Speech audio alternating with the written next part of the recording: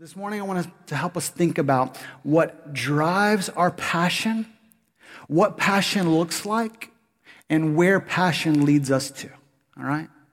The why of passion, the what of passion, the where of passion, all right? So the first encouragement is this. It's a truth, all right? His presence drives our passion.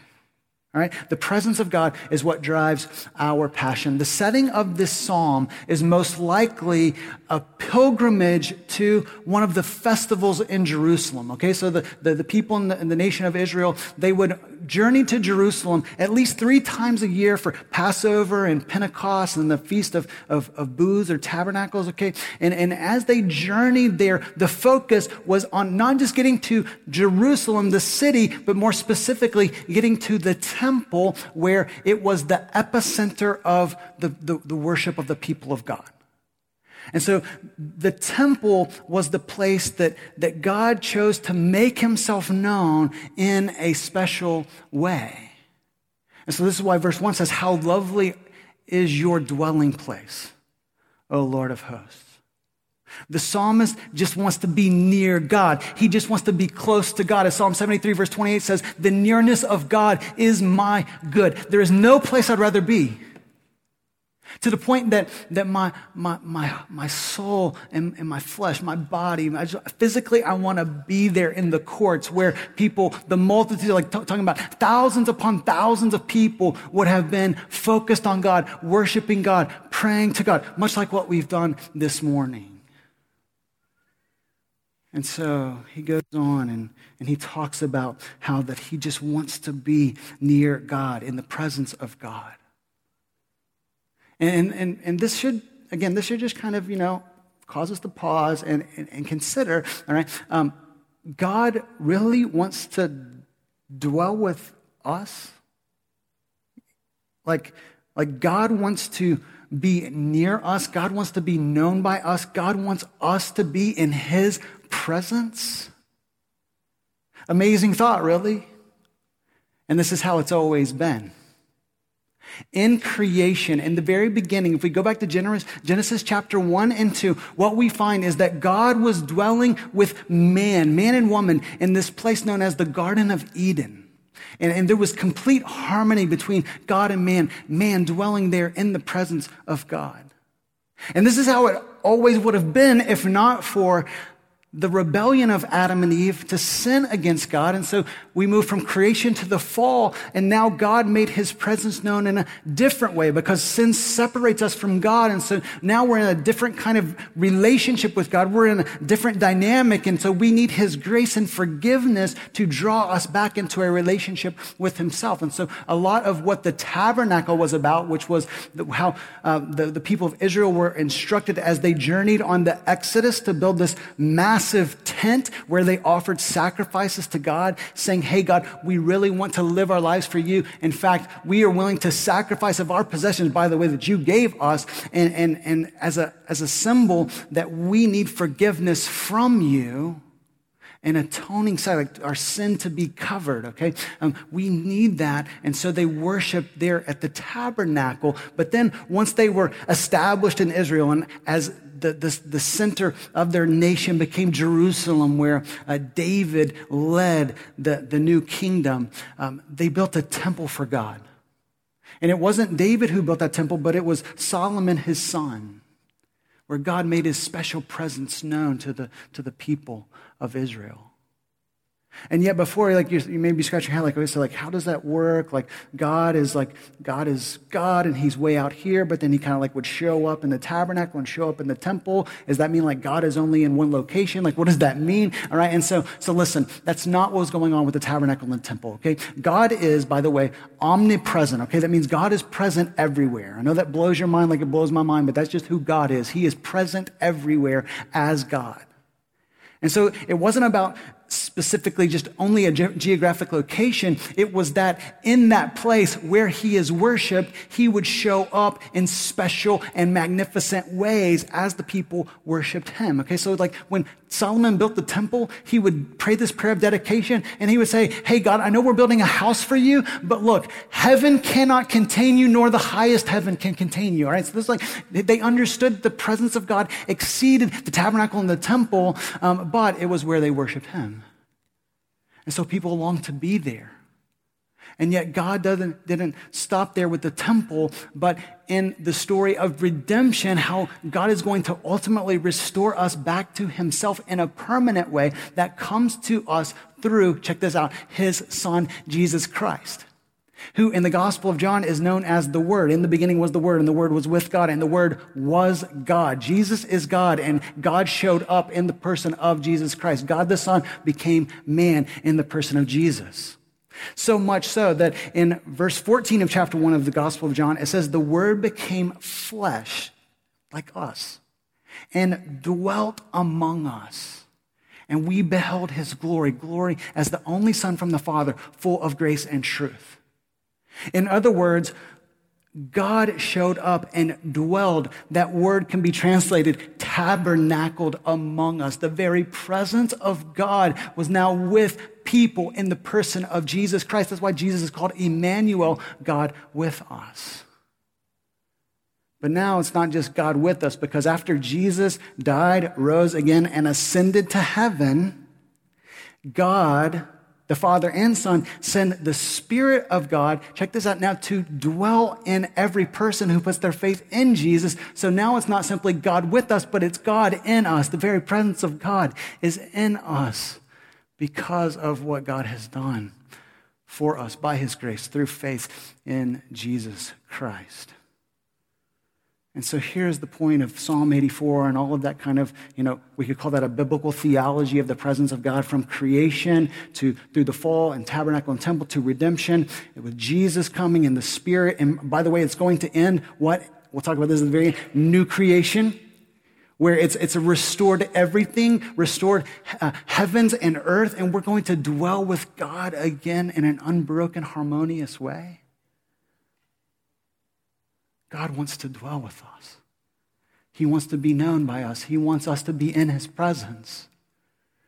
And so I don't know about you, but that's kind of an overwhelming thought. But when I think about it clearly, what it does is that it motivates me to say, God, if you're that great and you want to be in with me, then I would be an absolute fool not to be in with you and want to be in with you in an increasing manner. You say, well, Tanner, okay, if his presence should drive my passion, give me a little more. And I would just say how we get a little more is just continue learning more about who God is, because if you understand who he is, you're going to want more of him. So just in this psalm, all right, I love this, all right? Just in this psalm, God reveals himself in a very, very dynamic way.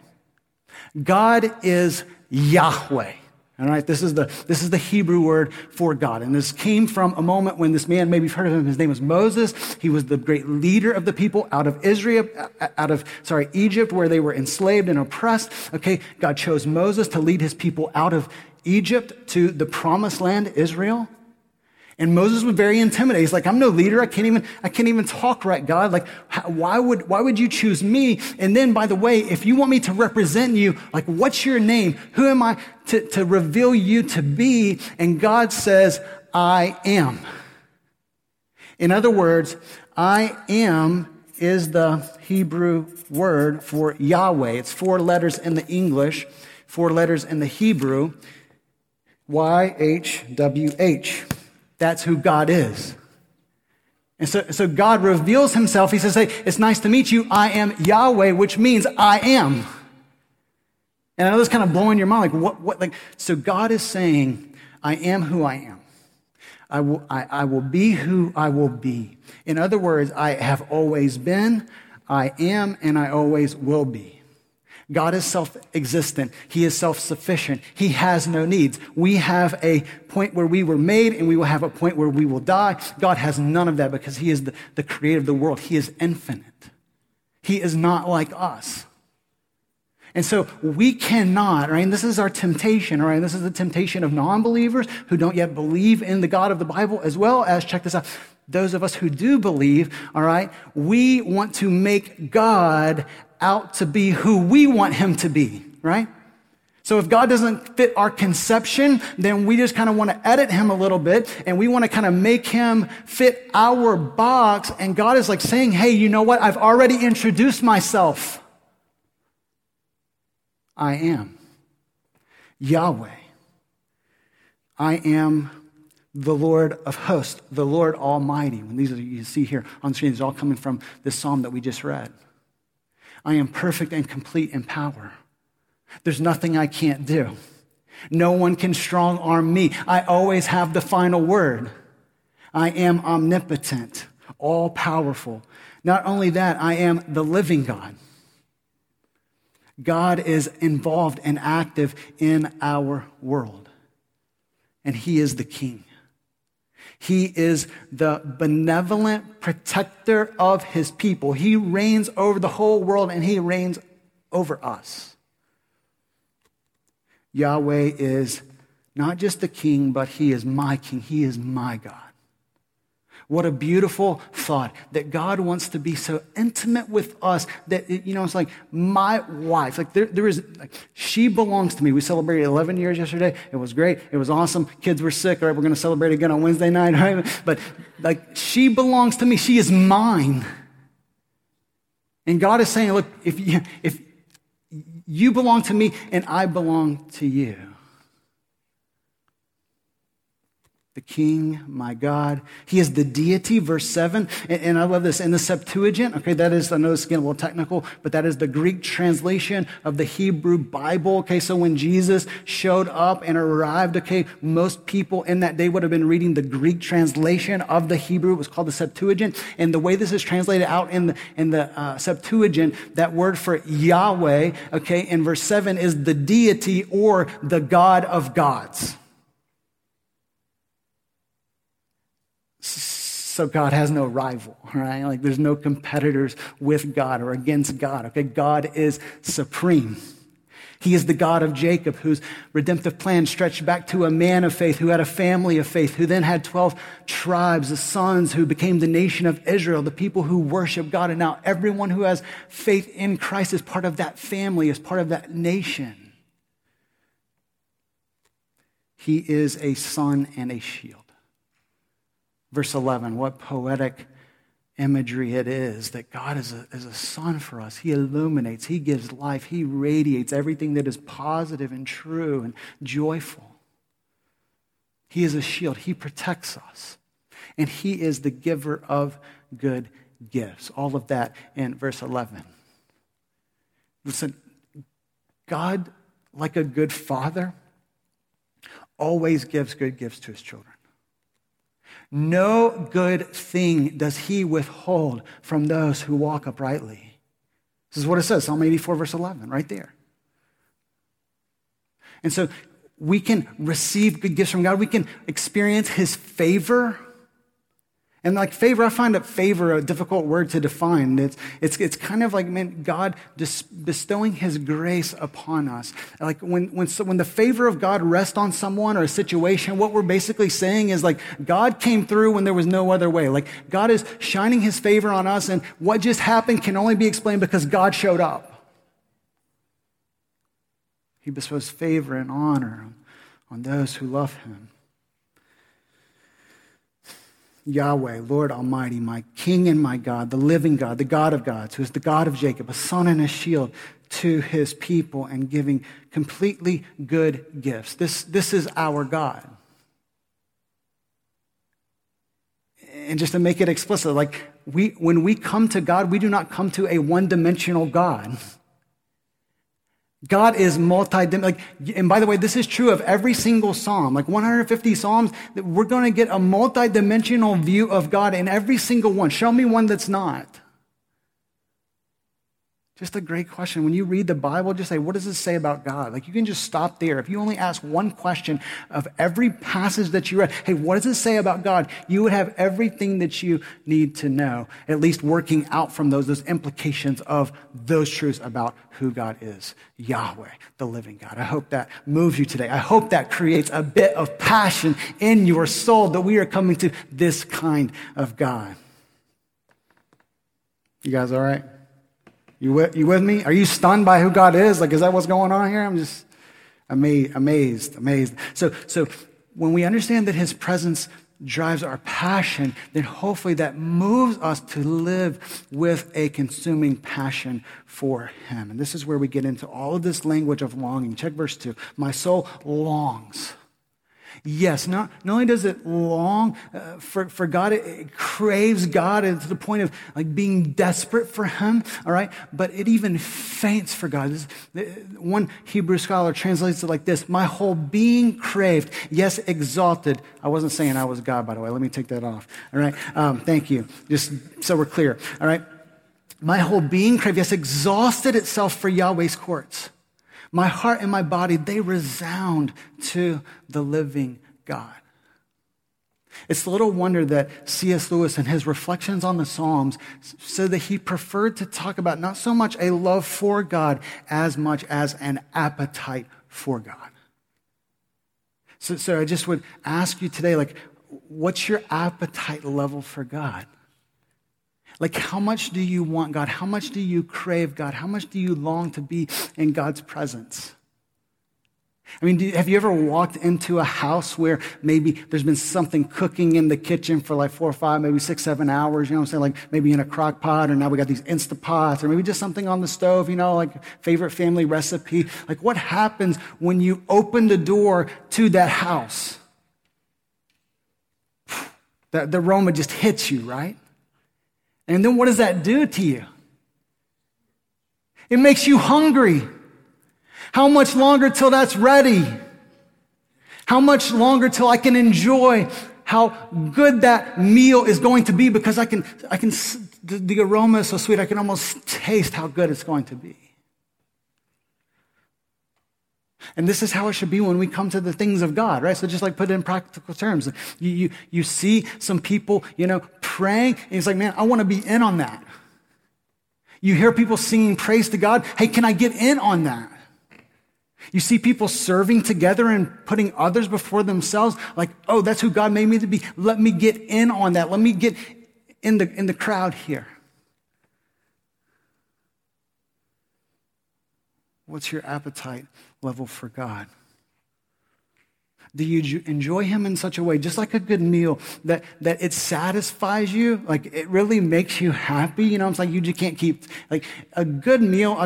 Here we go. A couple of days ago, my family was in Ogunquit, Maine. We just took a couple of days vacation, all right, short trip. And there's this place called Perkins Cove in Ogunquit where they have this place called the Lobster Shack. All right, now, one of the blessings of being a dad of 3 little girls, as well as a wife who, eats but doesn't eat like usually everything on her plate, is that I get to like eat so I had my lobster roll, you know what I'm saying? Like, it was so fresh off the boat, all right, just so good. And then I got some of that fish taco. I got some of Jordan's French fries. Okay, man, I was just, and I overate, okay, forgive me, but it was so good. I just wanted more and more and more, and I couldn't stop talking about it, right? Because I enjoyed it so much. This is how, like, when you come to the bread of God's word, like, is it good to you? Does it put a smile on your face? Do you talk about it after you've absorbed it?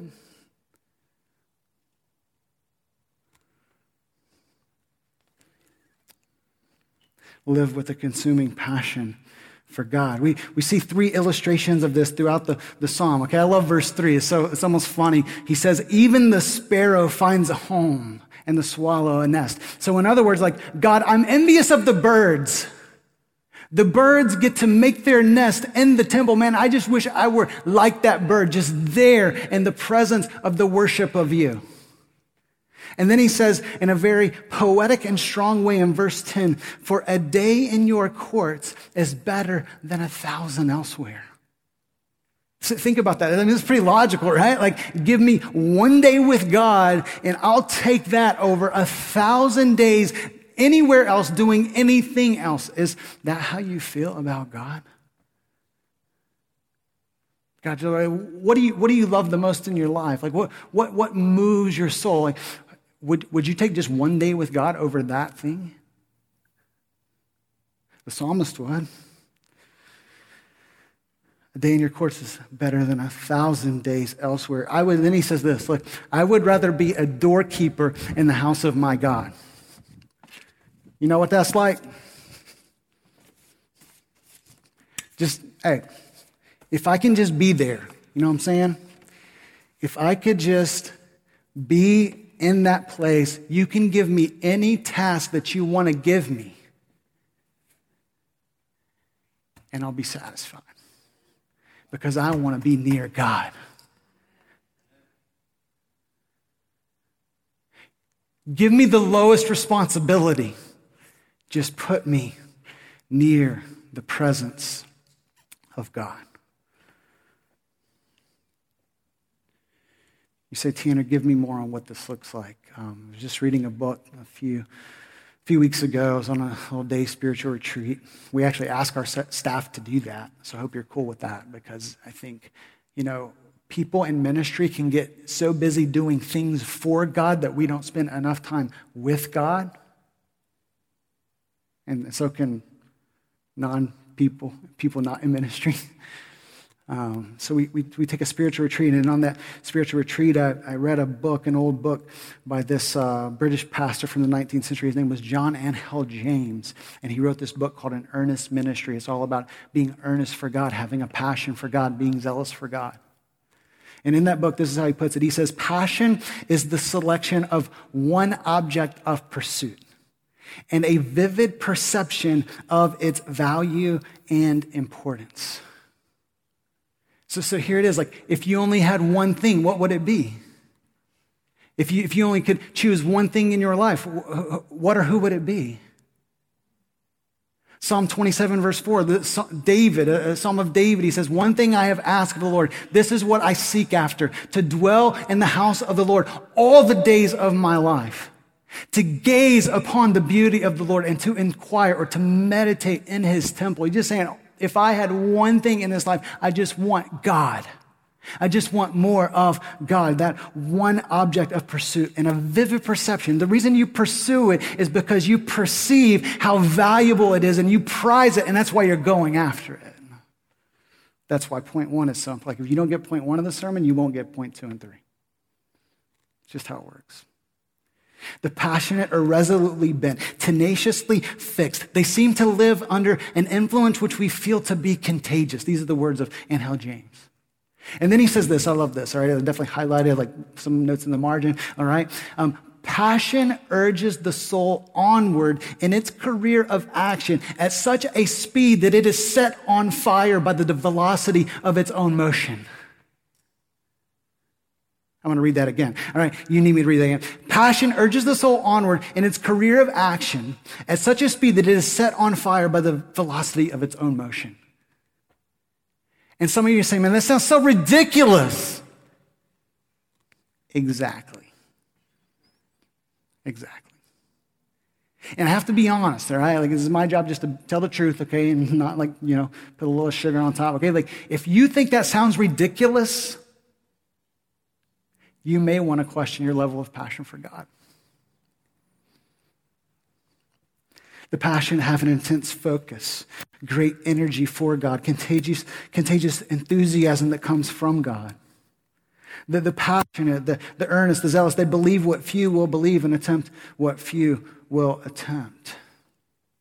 You say, well, Tanner, this is all very theoretical, and I'm not sure what it looks like in my life this week. Well, we can just step back and then say, I think the passionate for God, they exercise the rhythms of grace in their life.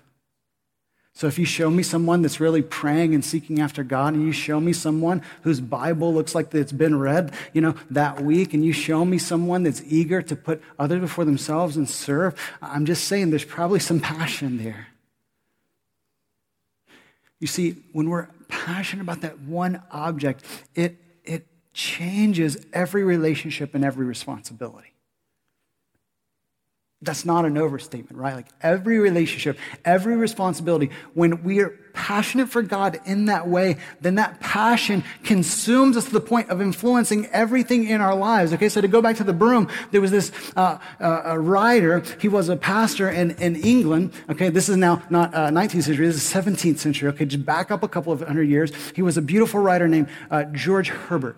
And he has this poem called The Elixir, and I can't read the whole thing for you because it's about 8, stanzas, but I'm just going to take 2, all right? It says this: teach me, my God and King. Sounds like Psalm 84, thank you. Teach me, my God and King, in all things to see, and what I do in anything, to do it as for thee. A servant with this clause makes drudgery divine, who sweeps a room as for thy laws, makes that and the action fine.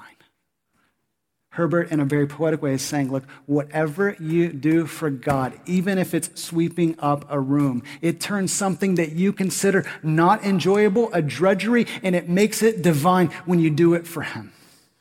That's what passion does.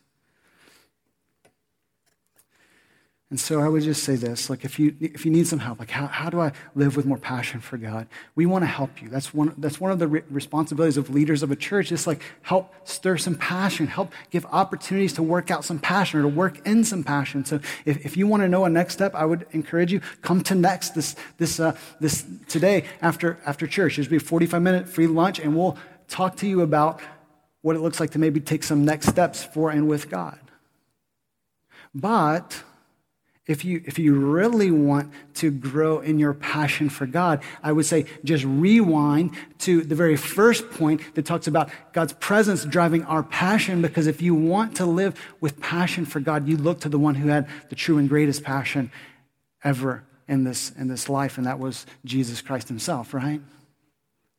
I mean, when we read the gospel, do you know what Jesus is doing, the good shepherd? Okay, He's coming into the temple and He's driving out the animals, okay, and He's turning over tables and He's pouring out the change in the money changers, basket, because these people had turned God's temple, God's house that was supposed to be a house of prayer, into a house of commerce, and Jesus was having none of it.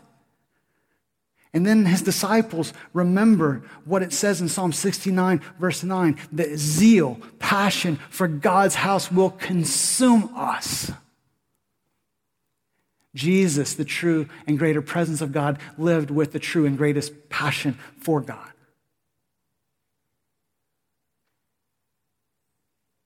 Isaiah chapter 59, verse 17, it speaks of the Messiah, the one to come to bring God's salvation. It says that He wraps Himself in zeal as a cloak. Like what covers the life of Christ is passion, zeal.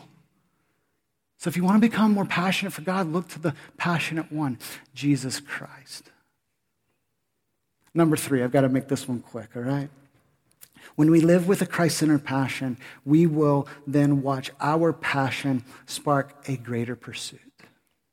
We said what's going on in this psalm is that the people are on a pilgrimage, right?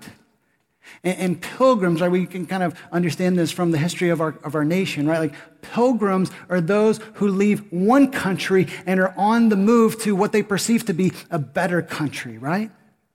And so the longing of this psalm says that the psalmist is not there yet, but he longs to be. Look back at verses 5-7. Blessed are those whose strength is in you, in whose heart are the highways to Zion. Okay, so there we have this imagery of journey, right? And the journey starts well. The journey starts with some anticipation that we are going to the presence of God. But then verse 6 says that they meet some trouble along the way as they go through the valley of Baca. What is Baca? It means weeping. So there's some challenge on the journey. There are some setbacks on the journey. There's some trials on the journey. There's some challenges that are going to be in our path. But it says that they journey on through those. And so what are we learning from here? Again, we already said that God's presence is not only available in the temple, but it's available wherever we are, right? They start in the strength of the Lord. They move from strength to strength. It's a picture of what it's like when we pursue God, that we are getting increasingly strong as we journey with and for God.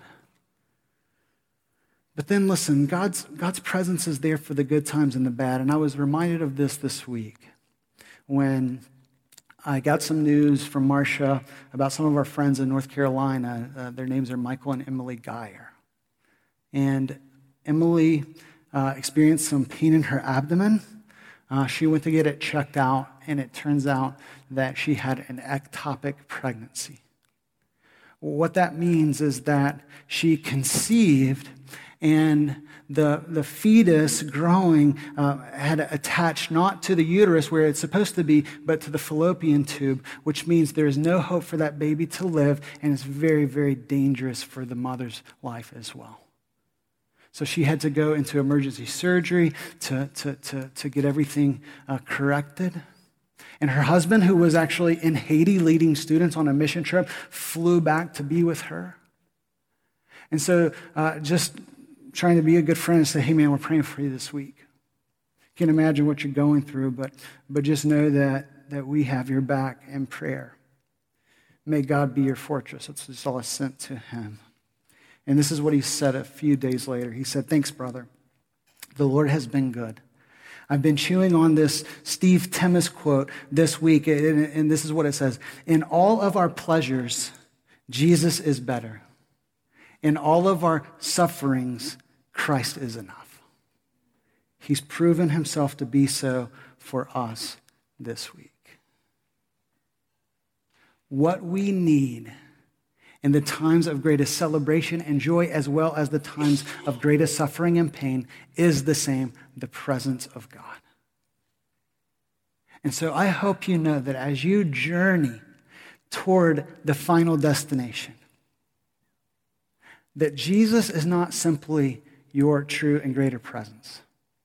And Jesus is not just the example of the true and greatest passion.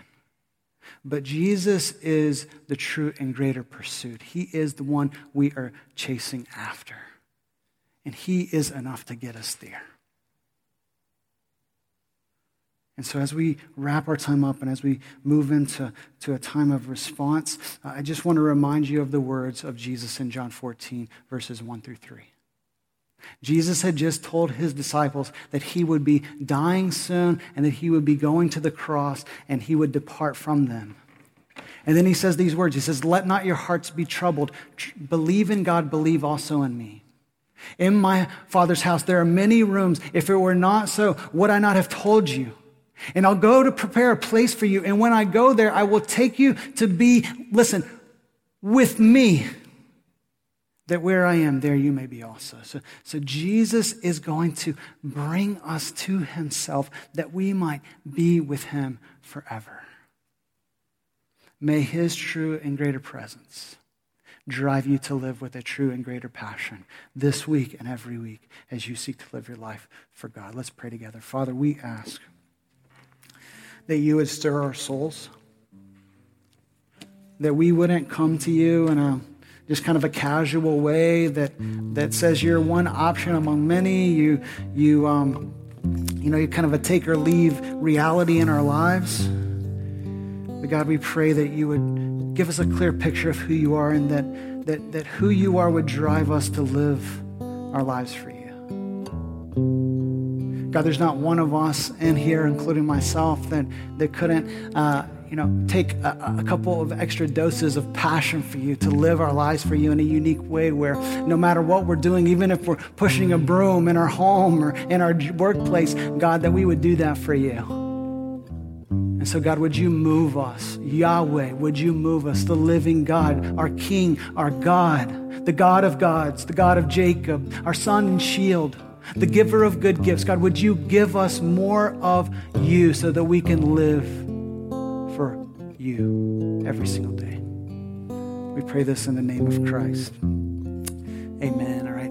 Our ushers are going to come forward, and the team's going to play a little bit in the background, and we're going to have an opportunity to continue to look to the true and greater presence who lived his life with a true and greater passion, Jesus Christ. What we're going to do is observe what we call the Lord's Supper. It's just an opportunity where we reflect on the death of Christ for us, his passion for us. Passion is a Latin translation of the word suffering. And so as we reflect on Jesus' suffering on our behalf, we remember that his body was broken for us and his blood was shed for us so that we can have life in him and we can now live for him all the days of our life. So if you would, today as you come and partake of this, I'd love for you just to pray and ask God to work in your life in the ways that you know you need him to work, whatever that looks like. God, give me a greater passion for you. God, help me, even as I'm experiencing this suffering, to not lose hope, but to move forward, knowing that your presence will get me through. However you need to pray today, God, I just ask that you would cry out to God. Ask him to work in your life in such a way to cleanse you of every impurity in your life, that you can pursue him wholeheartedly. And then after you do that, come forward and come out to your right and move across here to the left. And these friends are just going to remind you of what Christ has done for you as you partake. And then you can return to your seat. Let's pray together. God, we ask that as we partake of this time where we reflect on what you've done for us in your death, that we would come with gratitude and we would come with celebration, and that we would be strengthened for the journey that lies in front of us, so that we can honor you and that we can point others to you, that your name and your renown would be the desire of our souls. We pray this in the name of Christ. Amen.